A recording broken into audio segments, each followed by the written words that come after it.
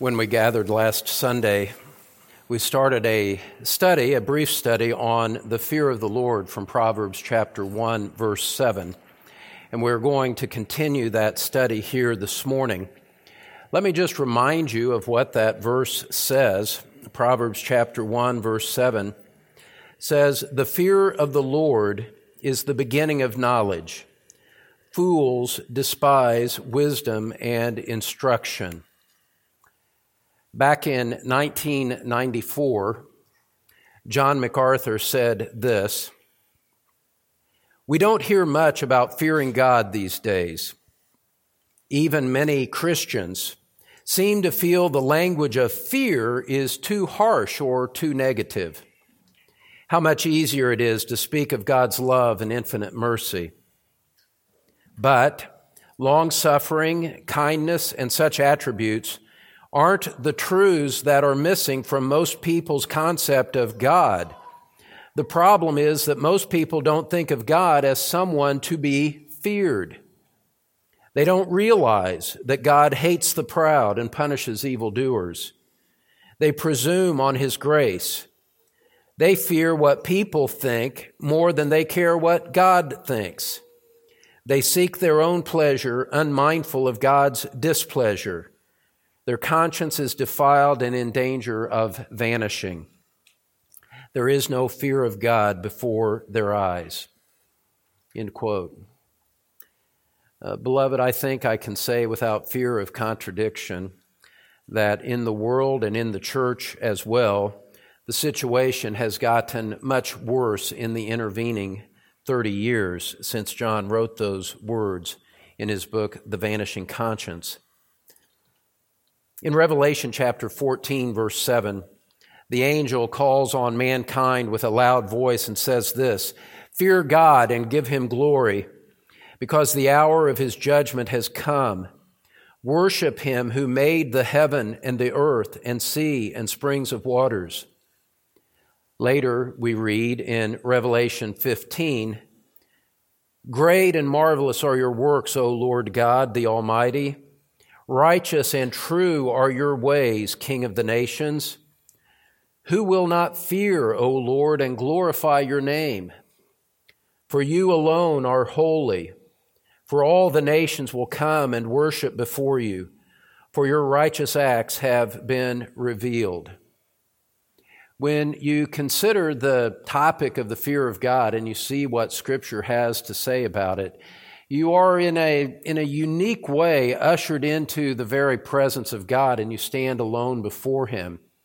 And you are left to consider whether your soul fears this thrice holy God or not, whether you stand in awe of Him, whether you respect Him, whether you revere Him or not, whether the fear of God is that which influences and motivates your entire philosophy of life or not. You cannot consider this biblical topic without it having a searching effect on the nature of your entire soul.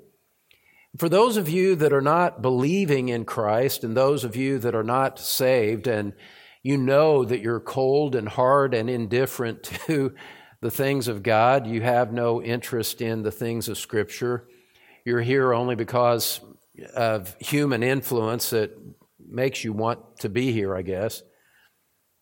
Understand that this God of whom we speak, there is a unique sense in which you really need to fear Him. As we said last time, for the unbeliever, the fear of God describes the terror that should arise in their souls when sinners understand that He is a threat to their well-being. Jesus said that you are to love the Lord your God with all of your heart, soul, strength, and mind.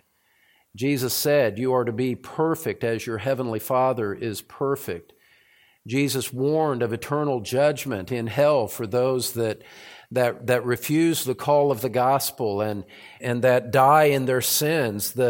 The awfulness of the contemplation of eternal judgment should cause anyone not in Christ to tremble at what is their immediate future should they die in that condition. It's a terrifying thing, Scripture says, to fall into the hands of the living God.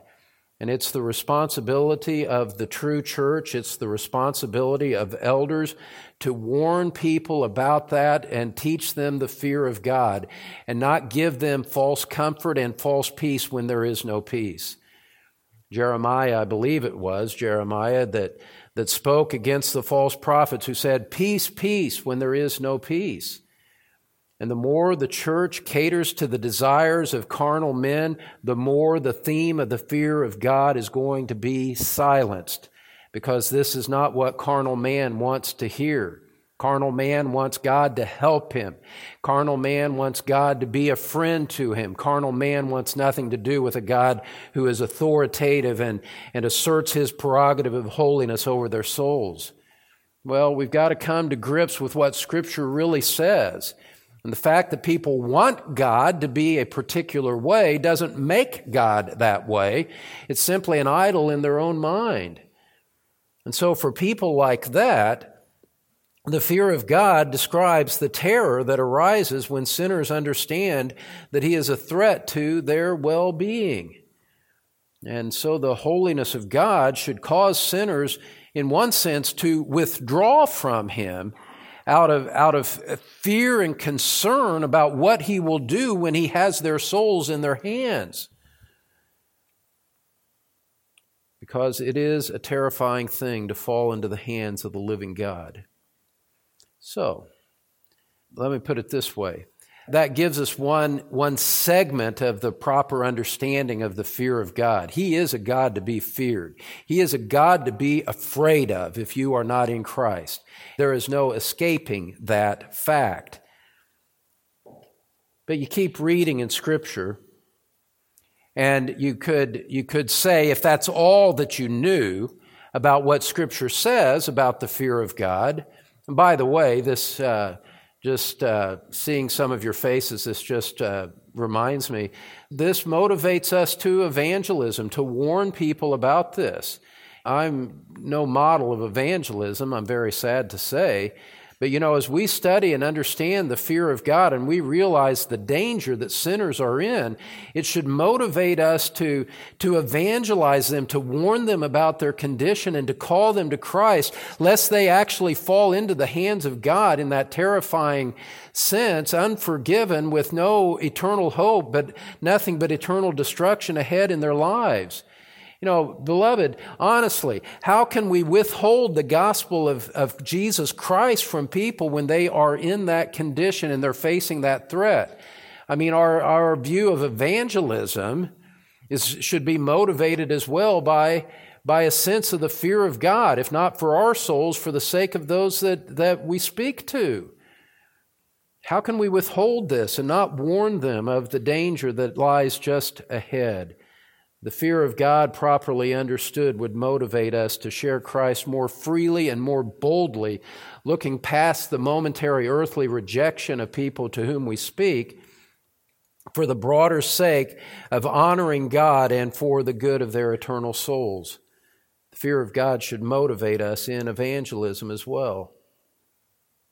Having said that, as we contemplate that, you could come to this conclusion. You talk about the fear of God and you emphasize those things, and you say, well, maybe we should all just run and hide then. If God is like that and the fear is like that, then why do we gather together with any sense of hope? And yet, as you continue to read and study in Scripture, you find another dimension of the fear of God being put forth before us. For example, in Psalm 112, verse 1, you read this, where it says, "Praise the Lord. How blessed is the man who fears the Lord, who greatly delights in His commandments. His descendants will be mighty on earth. The generation of the upright will be blessed." Now that's different. We talk about the fear of God being one who is entitled to a terrifying fear, and yet here is Scripture using the same word for fear and saying a man who fears God is blessed, and that there is blessing upon him.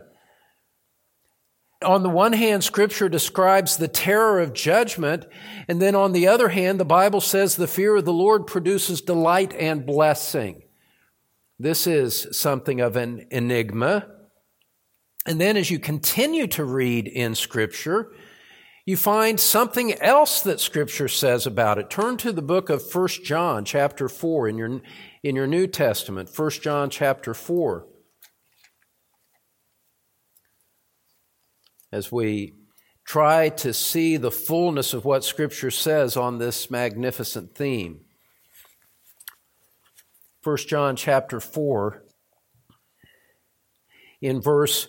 beginning in verse 15, as it speaks to Christians, Scripture says this, 1 John 4, verse 15, "Whoever confesses that Jesus is the Son of God, God abides in him and he in God. We have come to know and have believed the love which God has for us. God is love, and the one who abides in love abides in God, and God abides in him. By this, love is perfected with us, so that we may have confidence in the day of judgment. Because as he is, so also are we in this world. There is no fear in love, but perfect love casts out fear, because fear involves punishment, and the one who fears is not perfected in love." So, we have this broad teaching of Scripture that says, on the one hand, God is a God to be feared with a sense of terror. There is another sense in which Scripture describes the fear of God producing delight and blessing. And then there's this other perspective that says, for Christians, there's no cause for fear at all. Now, when you first look at this on the surface, I remember when I was first studying this theme many years ago, you could almost come to the conclusion, or ask the question at least, is the Bible hopelessly confusing on this point? Why the mixed signals? Are we terrorized one moment and then we trust him the next? Maybe it depends upon your performance and the way you're living life. You have your quiet time in the morning, one morning, there's no fear. But if you miss your quiet time, then there's cause for terror. Is it like that? Are we in and out of a frightful fear of God, and then sometimes we feel confidence? How are we to understand this? Well, let me tell you this, beloved, that untangling this apparent knot, K-N-O-T, untangling this knot actually establishes the framework for all of Christian life and all of the way that we respond to God at all. Understand this, and as we look at that passage in 1 John, I highlighted the fact that John was speaking to Christians at that particular point when he wrote. Understand this, that salvation, true biblical salvation, God in Christ having delivered you from sin and judgment and adopted you into his family through repentance and faith in Christ alone. True salvation. True salvation based not on your works but on faith in Christ. True salvation like that, it changes the way in which God is to be feared. There is still a proper realm for fear, but it's a different kind of fear than what we talked about last week. And when we understand the work of Christ and what he's accomplished on our behalf, we can understand that plainly. When we speak about the fear of God for unbelievers, we speak about it in terms of the terror that they should have, that they are under the wrath of God temporarily, and that they face the eternal wrath of God if they die in their unrepentant state. They will be judged and they will be punished eternally. And if you are not in Christ, that is what is just ahead of you. An eternal, painful, real, everlasting judgment at the hands of God for your sins and rebellion and deadness toward him. But beloved, The very nature of Christianity tells us that Christ came and stood in our place in order to deliver His people from that very judgment. That all of that awful judgment fell on the Savior as our substitute when He died for us at the cross. That Christ absorbed the wrath of God, that He drank the cup in full down to the very last drop, that He bore every stripe that should have fallen on our backs, that He bore the searing pain of judgment that should have been ours, that Christ suffered for us, that Christ bore our sins in His body on the cross, and that He absorbed that judgment because He loved us. Because He cared for us, that He came in order to save us from that punishment that we deserved, so much so that the book of Romans chapter 8 verse 1 can say this, "Therefore there is now no condemnation for those who are in Christ Jesus." So that when we think about the judgment that produces fear in the hearts of the unbelievers, we take a deep breath like you do when you just miss a really horrible car accident. I'm safe. You stare into the fires of hell as a Christian and you go, that should have been me.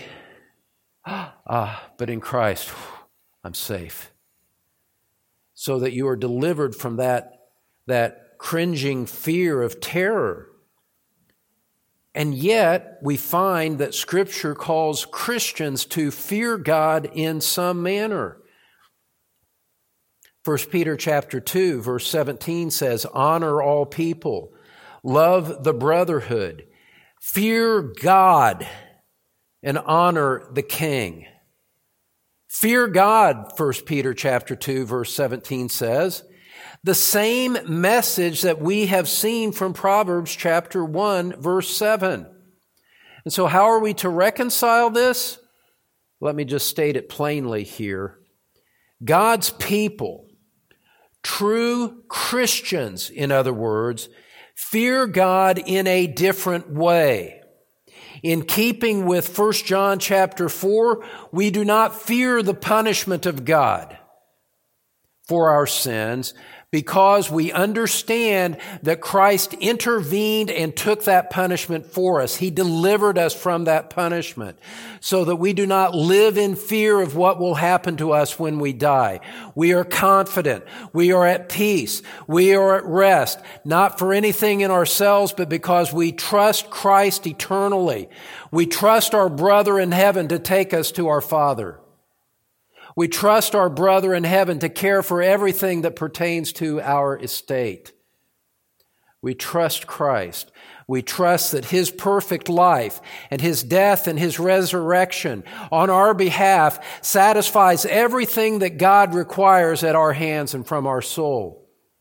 And so that in Christ we are safe, we are secure, everything has been accomplished for us. And so we don't fear judgment from God. And we don't fear Him on account of judgment being that which is in our future. But we fear Him in a different way. And let me just summarize this, and then we'll find these things in Scripture. Beloved, if you are a Christian, you should and you must fear God in this way. You should still reverence and respect Him in this way. For the believer in Christ, giving you the definition now if you're taking notes. For the believer in Christ, the fear of God is the wholehearted life of humble worship you give to Him in response to His saving mercy to you. Let me say this again. I ought to repeat it a half dozen times to do whatever is possible to get it into your souls, into your minds in a way that you respond to it as the Holy Spirit helps you.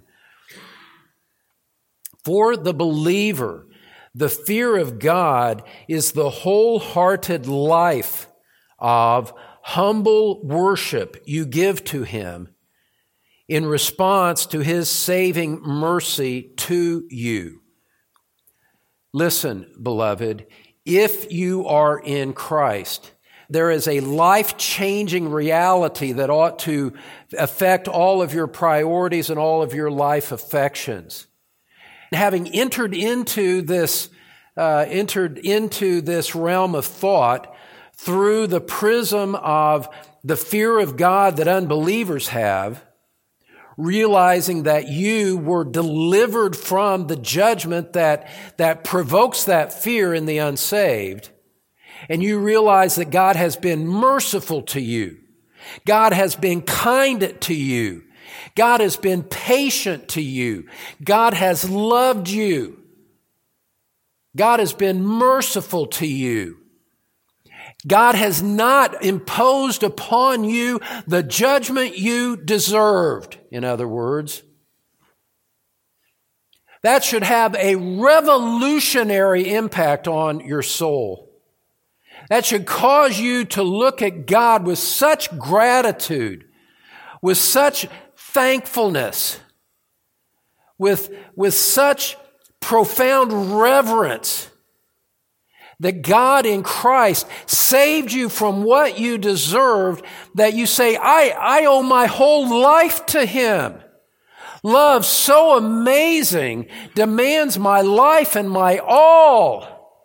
There's no other response. If you don't somehow see that principle, if you don't somehow have that in your heart as a professing Christian, you should examine yourself to see if you're a Christian at all.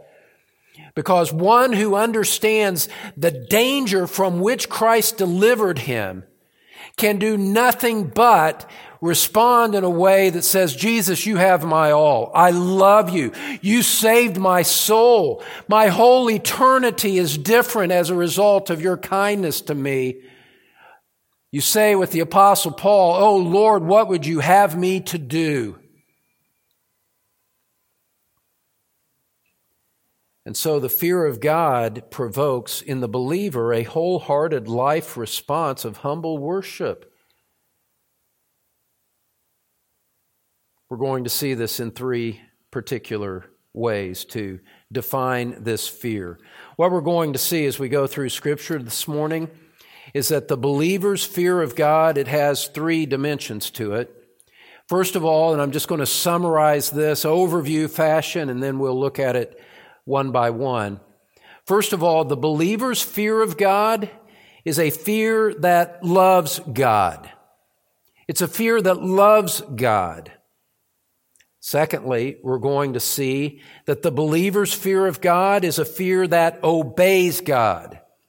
That obeys God. And that takes it out of the realm of mere sentiment and addresses the volition, addresses the will. I fear God enough, the Christian says, I fear Him enough to obey Him.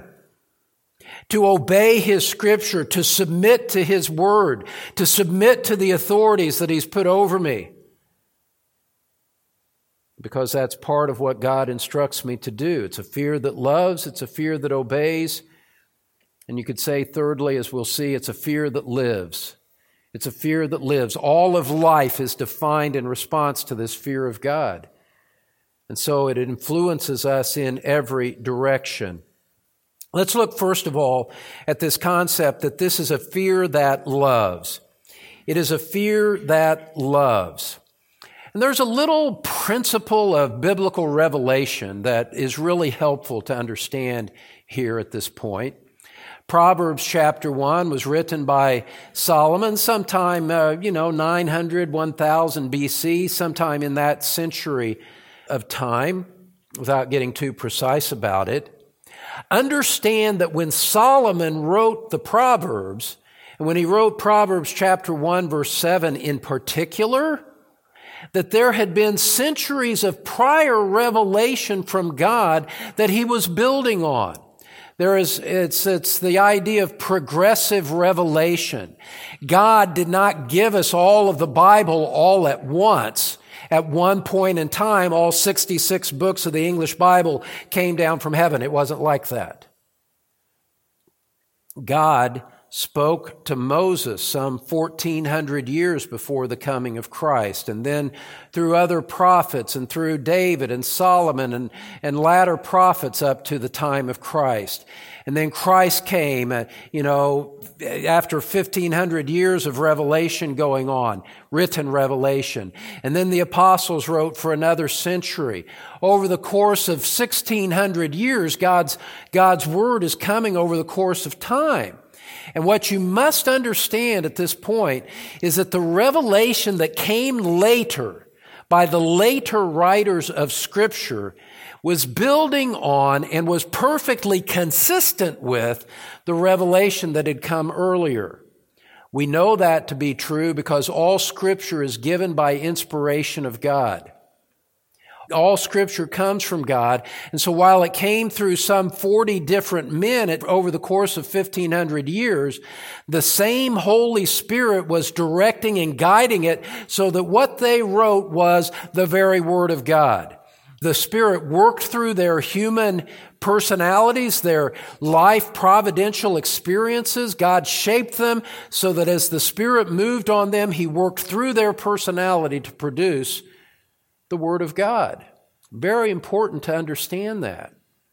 Well, with Solomon and the Proverbs, when Solomon was writing the Proverbs, he had the whole corpus of the Mosaic Law to draw upon. Solomon was building on what Moses had written. He wasn't writing in opposition to it. He wasn't changing it. He was taking it further, developing it, working it out even further.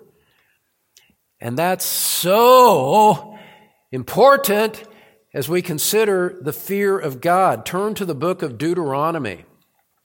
Now, you see, we can't just look at Proverbs chapter 1, verse 7 and kind of interpret it in isolation and decide what we think, what our opinion is of what the fear of God involves. We can't do that. We have to understand it in the broader context of the revelation that God has given. And in Deuteronomy, we find that as God's people were about to enter into the promised land, the 40 years of wilderness wandering were basically over. Moses is preaching this sermon in Deuteronomy, preparing them to enter into the land. He would not go with them. They would go in under the leadership of Caleb and Joshua. And David, in his parting word, praise the Lord for his word. Moses, in his parting word to the people of Israel, tells them and prepares them spiritually for their life in the promised land. That's what's going on in Deuteronomy. And what we find is that Moses calls the people repeatedly to fear God. And the words that he gives and how he communicates to them gives us great biblical, divinely inspired commentary on what it means to fear God. So that in Deuteronomy chapter 5, you can turn there. We're going to look at a number of different passages now. We'll begin at Deuteronomy chapter 5, verse 28, where we read this. Moses is speaking to the people. He's reminding them of what happened earlier in the national history. And he said, "The Lord heard the voice of your words when you spoke to me. And the Lord said to me, I have heard the voice of the words of this people which they have spoken to you. They have done well in all that they have spoken. Oh, that they had such a heart in them that they would fear me and keep all my commandments always, that it may be well with them and with their sons forever." God says, oh, that the people of Israel would fear me, and parallel to that they would keep all my commandments always. You see that the fear of God, as God explains it through Moses, the fear of God is linked to obedience to His commandments. The commandments which we just finished studying over the past year, as God revealed His moral law in a unique way in Exodus chapter 20 and the accompanying legislation that surrounded that, that's what God is referring to. Oh, the people would fear me enough to embrace my moral law and live it out and obey it and not give me mere lip service, but actually live in response to my word. That's the fear of God. Look over at chapter 6, the first 2 verses. We'll make a couple of passes through Deuteronomy 6 here. Deuteronomy chapter 6. Now this is the commandment, the statutes and the judgments which the Lord your God has commanded me to teach you, that you might do them in the land where you are going over to possess it. So that, here's the purpose of all of it, so that you and your son and your grandson might fear the Lord your God, to keep all His statutes and His commandments which I command you all the days of your life, and that your days may be prolonged. Look down at verse 5. In that context, you shall love the Lord your God with all your heart and with all your soul and with all your might. Beloved, as we see God, and there's a lot more to go here, as we see God explaining the fear of God, you see it expressed, you see it furthered in the concepts of obedience to His word, and you see it in a response of love and affection that is given to Him, that is wholehearted. Verse 5, look at it again with me. You shall love the Lord your God with all your heart and with all your soul and with all your might. Jesus would later draw upon this in the Gospels and say, this is the sum of all the commandments. This is the first and great commandment of them all, that you would love the Lord your God with all of your heart, soul, strength, and mind. Well, to fear God for His people is to obey Him and to love Him, and to love Him in a way that is wholehearted. You see, Scripture, from the very beginning, Scripture would have nothing of what passes for modern Christianity today, where people simply make their devotion to God limited to a Sunday service, to Christmas and Easter, and then live however they want to all of the rest of the week and all of the rest of the year. Scripture knows nothing of that. Scripture knows nothing of the people of God living in a way that is totally disregarding to Him, except occasional nods to corporate worship. Fearing God is a matter of your whole life, your whole heart, your whole soul, all of your might, it says. And we have to emphasize that, because this is what God emphasizes. You see this as you continue to read on in Deuteronomy, remembering that Solomon was building on this as he spoke in Proverbs chapter 1. Look at Deuteronomy chapter 10.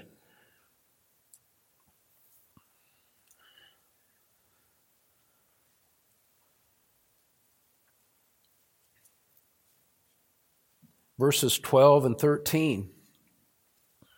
Deuteronomy 10, verses 12 and 13. Now, Israel, what does the Lord your God require from you? But to fear the Lord your God, to walk in all His ways and love Him, and to serve the Lord your God with all your heart and with all your soul, and to keep the commandments and His statutes which I am commanding you today for your good. You see, beloved, you fear God. Fear is expressed in terms of obedience to His word, loving Him and loving Him with all of your heart, soul, strength of mind. And you can even extend it out even further with that final clause there, loving Him and fearing Him in faith. Verse 13, commanding you today for your good. You know, and as a believer embraces the fear of God, he embraces this duty of reverence and respect to Him, which is manifested in a life of obedience to His word, in a life that loves the person of God, loves as we see it in the fullness of subsequent revelation, loves the triune God, Father, Son, and Holy Spirit, who alone is holy, holy, holy, and loves Him in a way of faith that is confident that the God who saved us has our good in mind. That as I respond to God in this godly fear, He will bless, guard, keep, and protect me so that it is certain that He'll do good for me in the end. All of those elements are involved in a true fear of God. You revere Him. You obey Him. You love Him. And you do so with the confidence that He has your good in mind, no matter come what may. It's a fear that loves God like that. And so, beloved, what you see is this, is that what we saw last week, God speaking to the way that sinners should fear Him, is distinct from what He says to His people about fearing Him. And that distinction must be kept very much in mind. The fear that sinners have is an isolating fear. I'm alone and I'm in danger. The fear of a believer says, I'm not alone. I'm not afraid of final judgment. But this God who saved me and delivered me from that, He's awesome. He's majestic. I submit to Him. This God who saved me in Christ, He's a merciful and loving God, and all of my heart belongs to Him. I fear Him like that. I respect Him. And this fear speaks further and says, if Christ loved me and gave Himself up for me, I start to understand in a Romans 8 kind of way, if He gave Himself for me, if He gave His life to save my soul, He's going to give me everything else that is necessary for my good, so that nothing can separate me from the love of God which is in Christ Jesus our Lord. And so there is obedience, there is love, and there is confidence in this fear of God. Our fear of God is inseparable from love, obedience, and faith. That's really important to understand.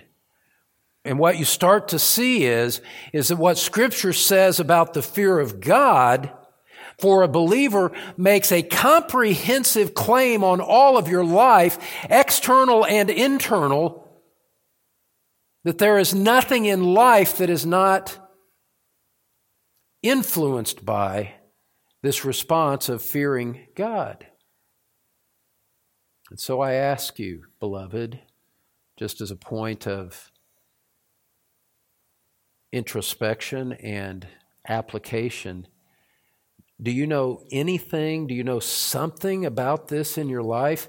Do you see some of those impulses in your heart, even if they are imperfect and not fully developed yet?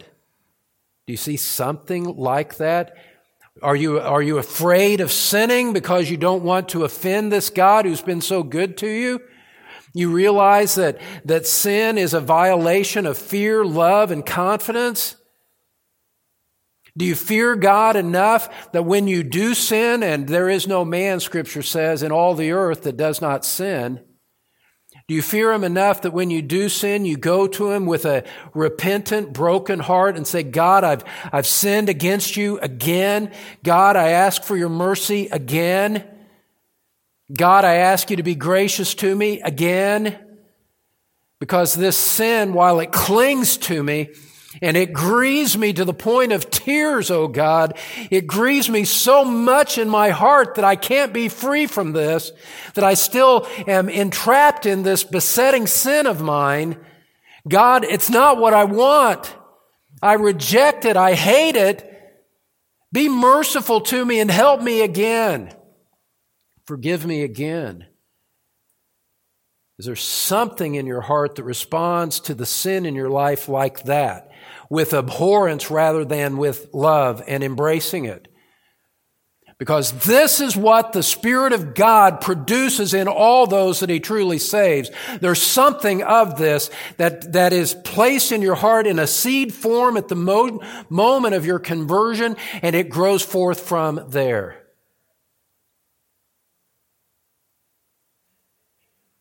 And I can't tell you whether you truly love and fear God like this or not. I can only raise the standard before you and call upon you to examine your heart.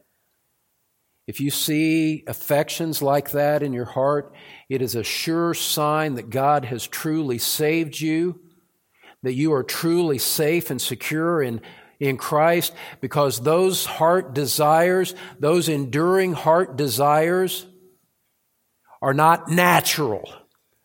They don't come from Satan. They don't come from the world. They don't come from the boastful pride of life.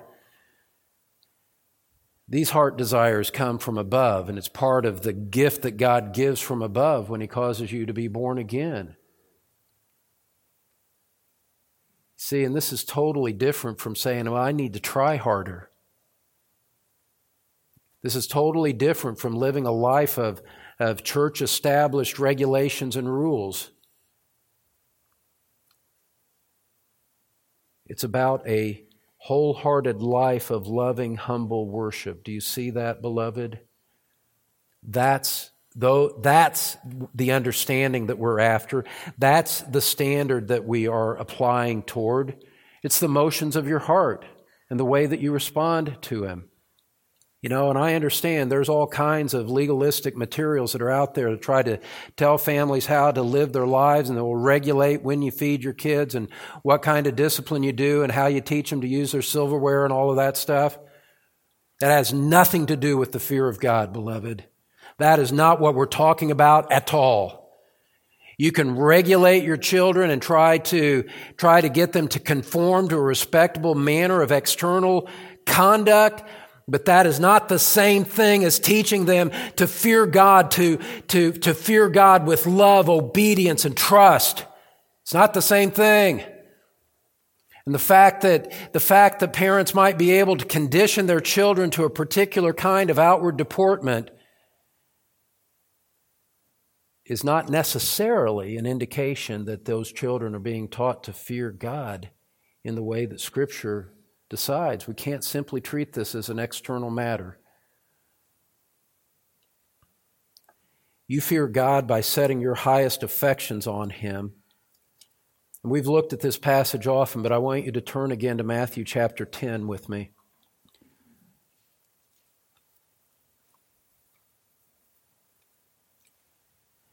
Matthew chapter 10.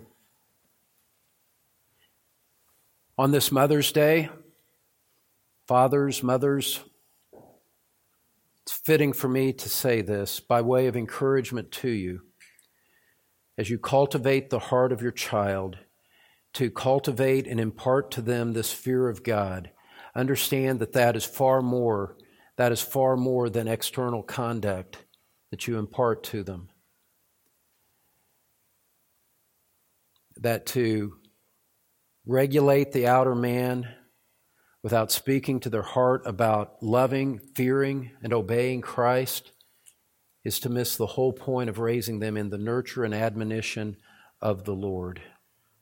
We must understand this, particularly as our society tears at families, tears at children, whistles for them to come over to all kinds of deviant lifestyles.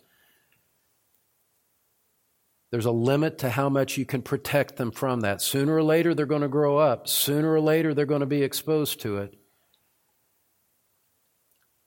Isolating them only protects them for so long.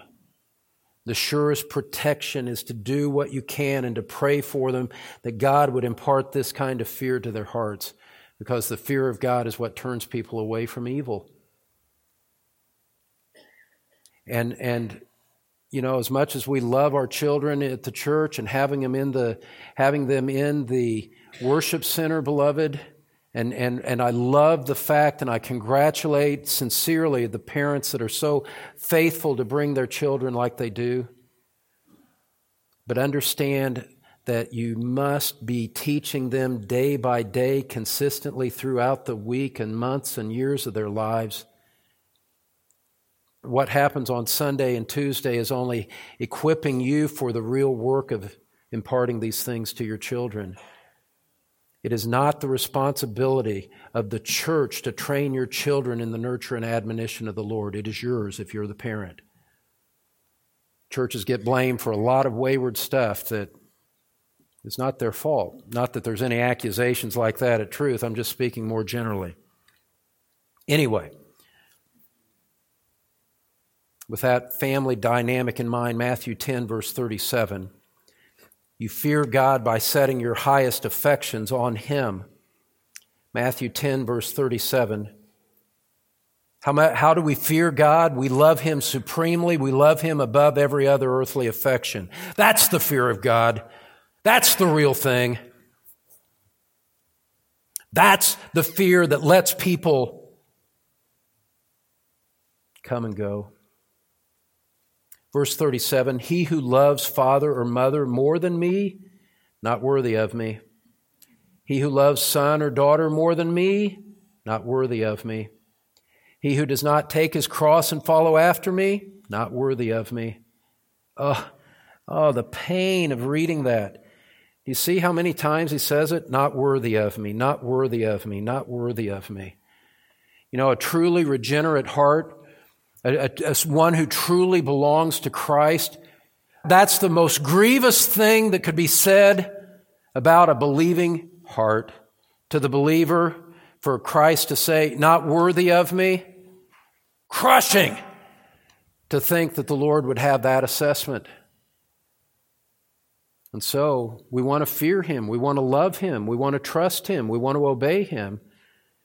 And part of the way that we do that is that we establish in our hearts that there is no human life that is more precious to us than the Lord Jesus Christ.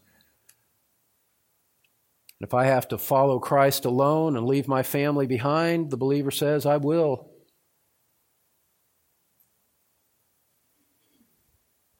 If my Father calls me to abandon Christ, I say, Dear Father, with all love and respect, no, I cannot do that. If a child goes wayward, the parent says, that grieves me, but I'm going to love Christ and continue walking with Christ no matter what. In other words, the fear of God is a fear that loves Him, and you love Him over all earthly relationships and even over your own self. Christ says, take up your cross and follow me. The cross was an instrument of death when He said that. It was an instrument of execution. It's a call He bids a man come to himself and die. All of my ambition, Lord, dies at the foot of the cross. I now belong to You. Take me, shape me, use me, however You wish. There's an exchange, my life for yours. That's fearing God. And so you see that this fear of God, this love of which we speak, could never make someone casual or careless in the presence of God. Understanding the grace of God does not make one flippant in his approach to life. As we prayed earlier, this does not cause us to presume on grace. It makes us all the more eager and desiring of obeying and being conformed to His image because we fear Him, because we love Him. We want to be like Him rather than persevering and continuing in sin. That's what we want. That's what fear does. So this is a fear that does not presume on grace. It's a fear that seeks to develop that grace that has been given to us in our personal sanctification. And so it's high, it's lofty, it's challenging. But at the core, the true believer says, yes, that is exactly what I want. Oh, that I only lived that way more. Because it's a fear that loves. Secondly, it's a fear that obeys. It's a fear that obeys.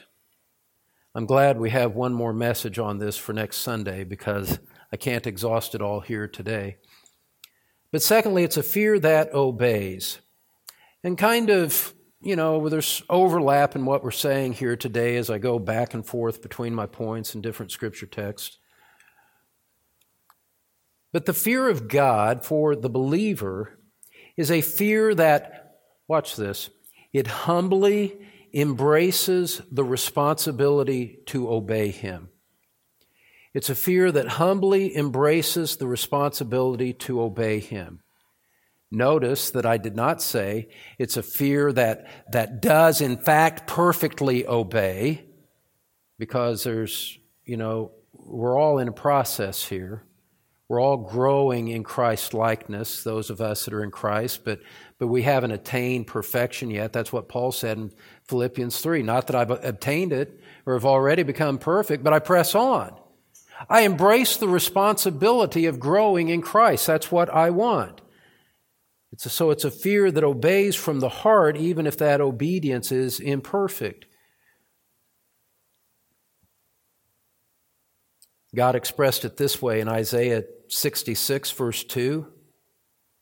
To this one I will look, to him who is humble and contrite of spirit and who trembles at my word.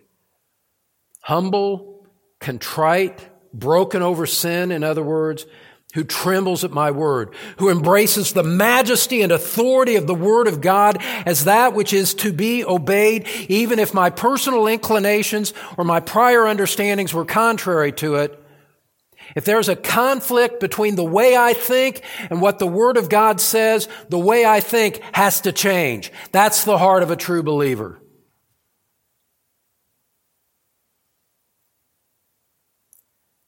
Paul said it this way in Philippians 2, work out your salvation with fear and trembling. Now that you're saved, work out the implications of that with a sense of fear and trembling before God. Because even though we're not, as Christians, we're not going to face the great white throne judgment and be cast into hell with Satan and all of the fallen angels, we still are going to stand before Him and give an account of our lives. And for those of us that stumble and fall, which is all of us, we tremble at that. And someone might say, well, why fear and trembling? Preacher, you've just spoken with your limited eloquence. You have spoken about how we've been reconciled to God through the blood of Jesus Christ. All of our sins are forgiven. God accepts us as righteous for the sake of His Son. That's justification in a nutshell. God accepts us as righteous for the sake of His Son, received by faith alone.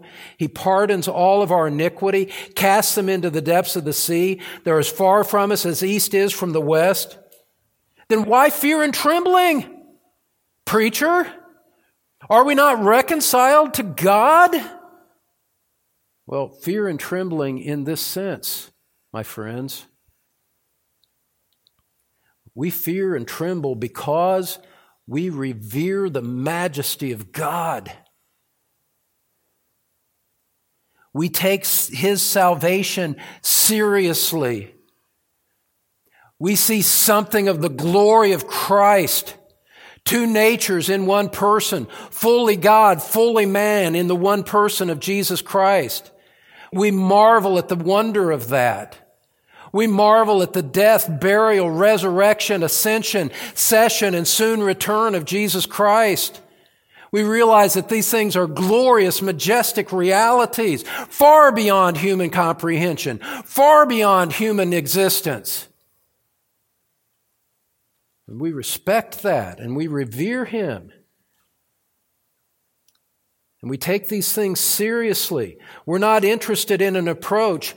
We're not interested in an approach to spiritual life that just puts on a veneer of righteousness as a performance before men. These things matter to us.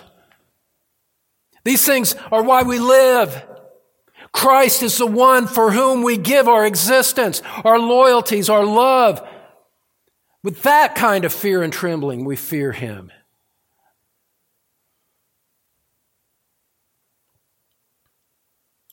So much so that we say, though none go with me, I still will follow.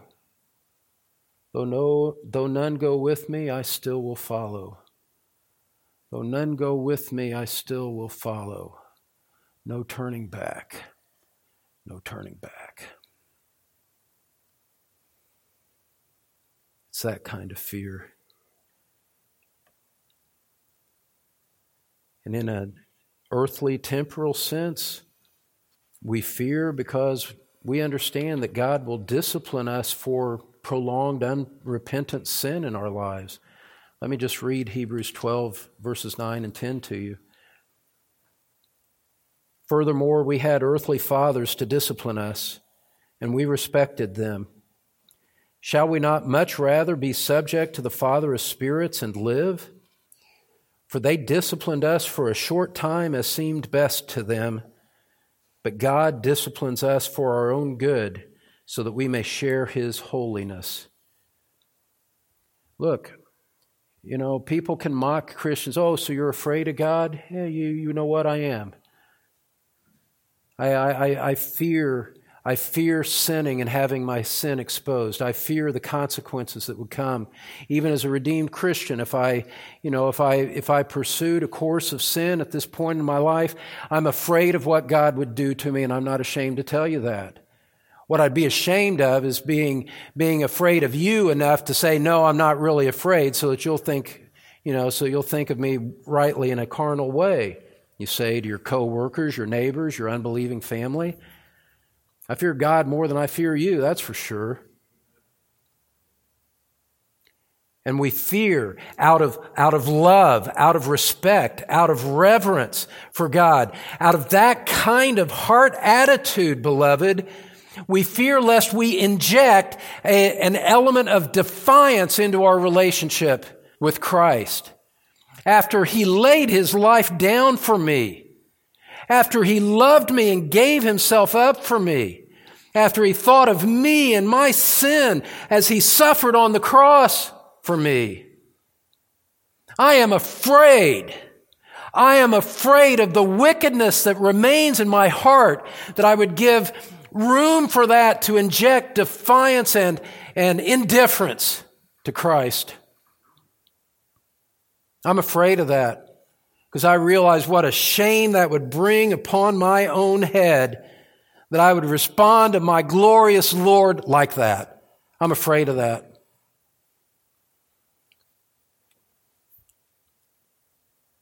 And so we fear God in this fear that obeys. We fear God like an earthly child fears his own father. I had a father with a belt. I don't know if any of you did, but he had a belt. I was afraid of that. We fear God like an earthly child fears his father, my dear old dad. God rest his soul, if only he could. We are secure in the love of God, just as a healthy Christian child, a child in a Christian family, I should say, is secure in the love of his father. We trust the goodness of our Father, and yet we fear, in a sense, that we want to honor that relationship. I want to, look, we all fall short of this, but a true Christian wants to honor God, wants to honor Christ. Any other thought is abhorrent. It's impossible to contemplate not living a life that honors Christ if you're a true Christian. How could anyone think that way? How could anyone live that way, more importantly? He's worthy of our love. He's worthy of our respect. He's worthy of our obedience. We know something of our own heart that we're prone to wonder, Lord, I feel it, prone to leave the God I love. So we fear Him enough to have the Spirit and the prayer in our heart. Here's my heart, oh, take and seal it. Seal it for your courts above. Because we want to honor that relationship. And so, yes, you better believe we work out our salvation with fear and trembling. We see the majesties of Christ. We see the majesty of the gift of salvation. We see the majesty of one day giving an account for how we've lived in response to it. And we fear enough to love, enough to obey. Third point, we fear enough to live. Third point, the fear that lives. The fear that lives, point number 3. What we see is in everything that we've said here, we're just kind of summarizing it up now. The fear of God is a fundamental disposition toward all of life. This is your worldview. This is the perspective that informs everything else about the way that you live, about every decision that you make, every career decision, every life mate decision. Everything that you make is informed by this fundamental perspective. Look at Deuteronomy chapter 6.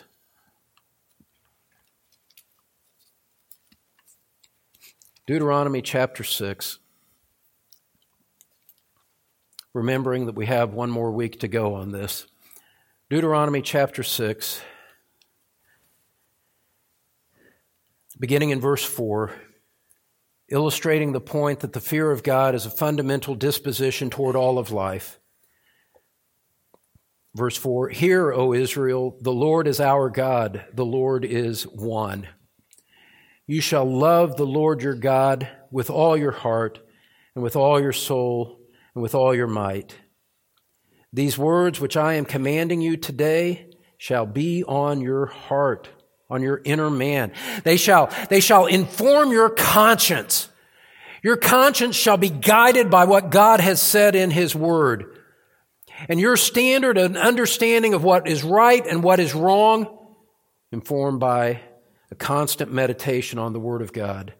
Verse 7, "You shall teach them diligently to your sons, and shall talk of them when you sit in your house, and when you walk by the way, and when you lie down, and when you rise up." The Word of God informing you from the moment you wake up in the morning until you lie down at night, informing, animating all of the conversations that you have throughout the day. You see, beloved, you live in the fear of God as the ongoing worship of your life. A Christian, a true Christian, understands that Christ saved him to set him apart for a consecrated life of love and obedience to Him.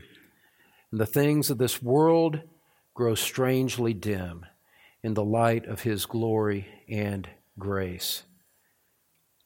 Beloved, that biblical background tells us and informs the meaning of Proverbs chapter 1, verse 7 says that the fear of the Lord is the beginning of knowledge. The fear of the Lord is the beginning of wisdom.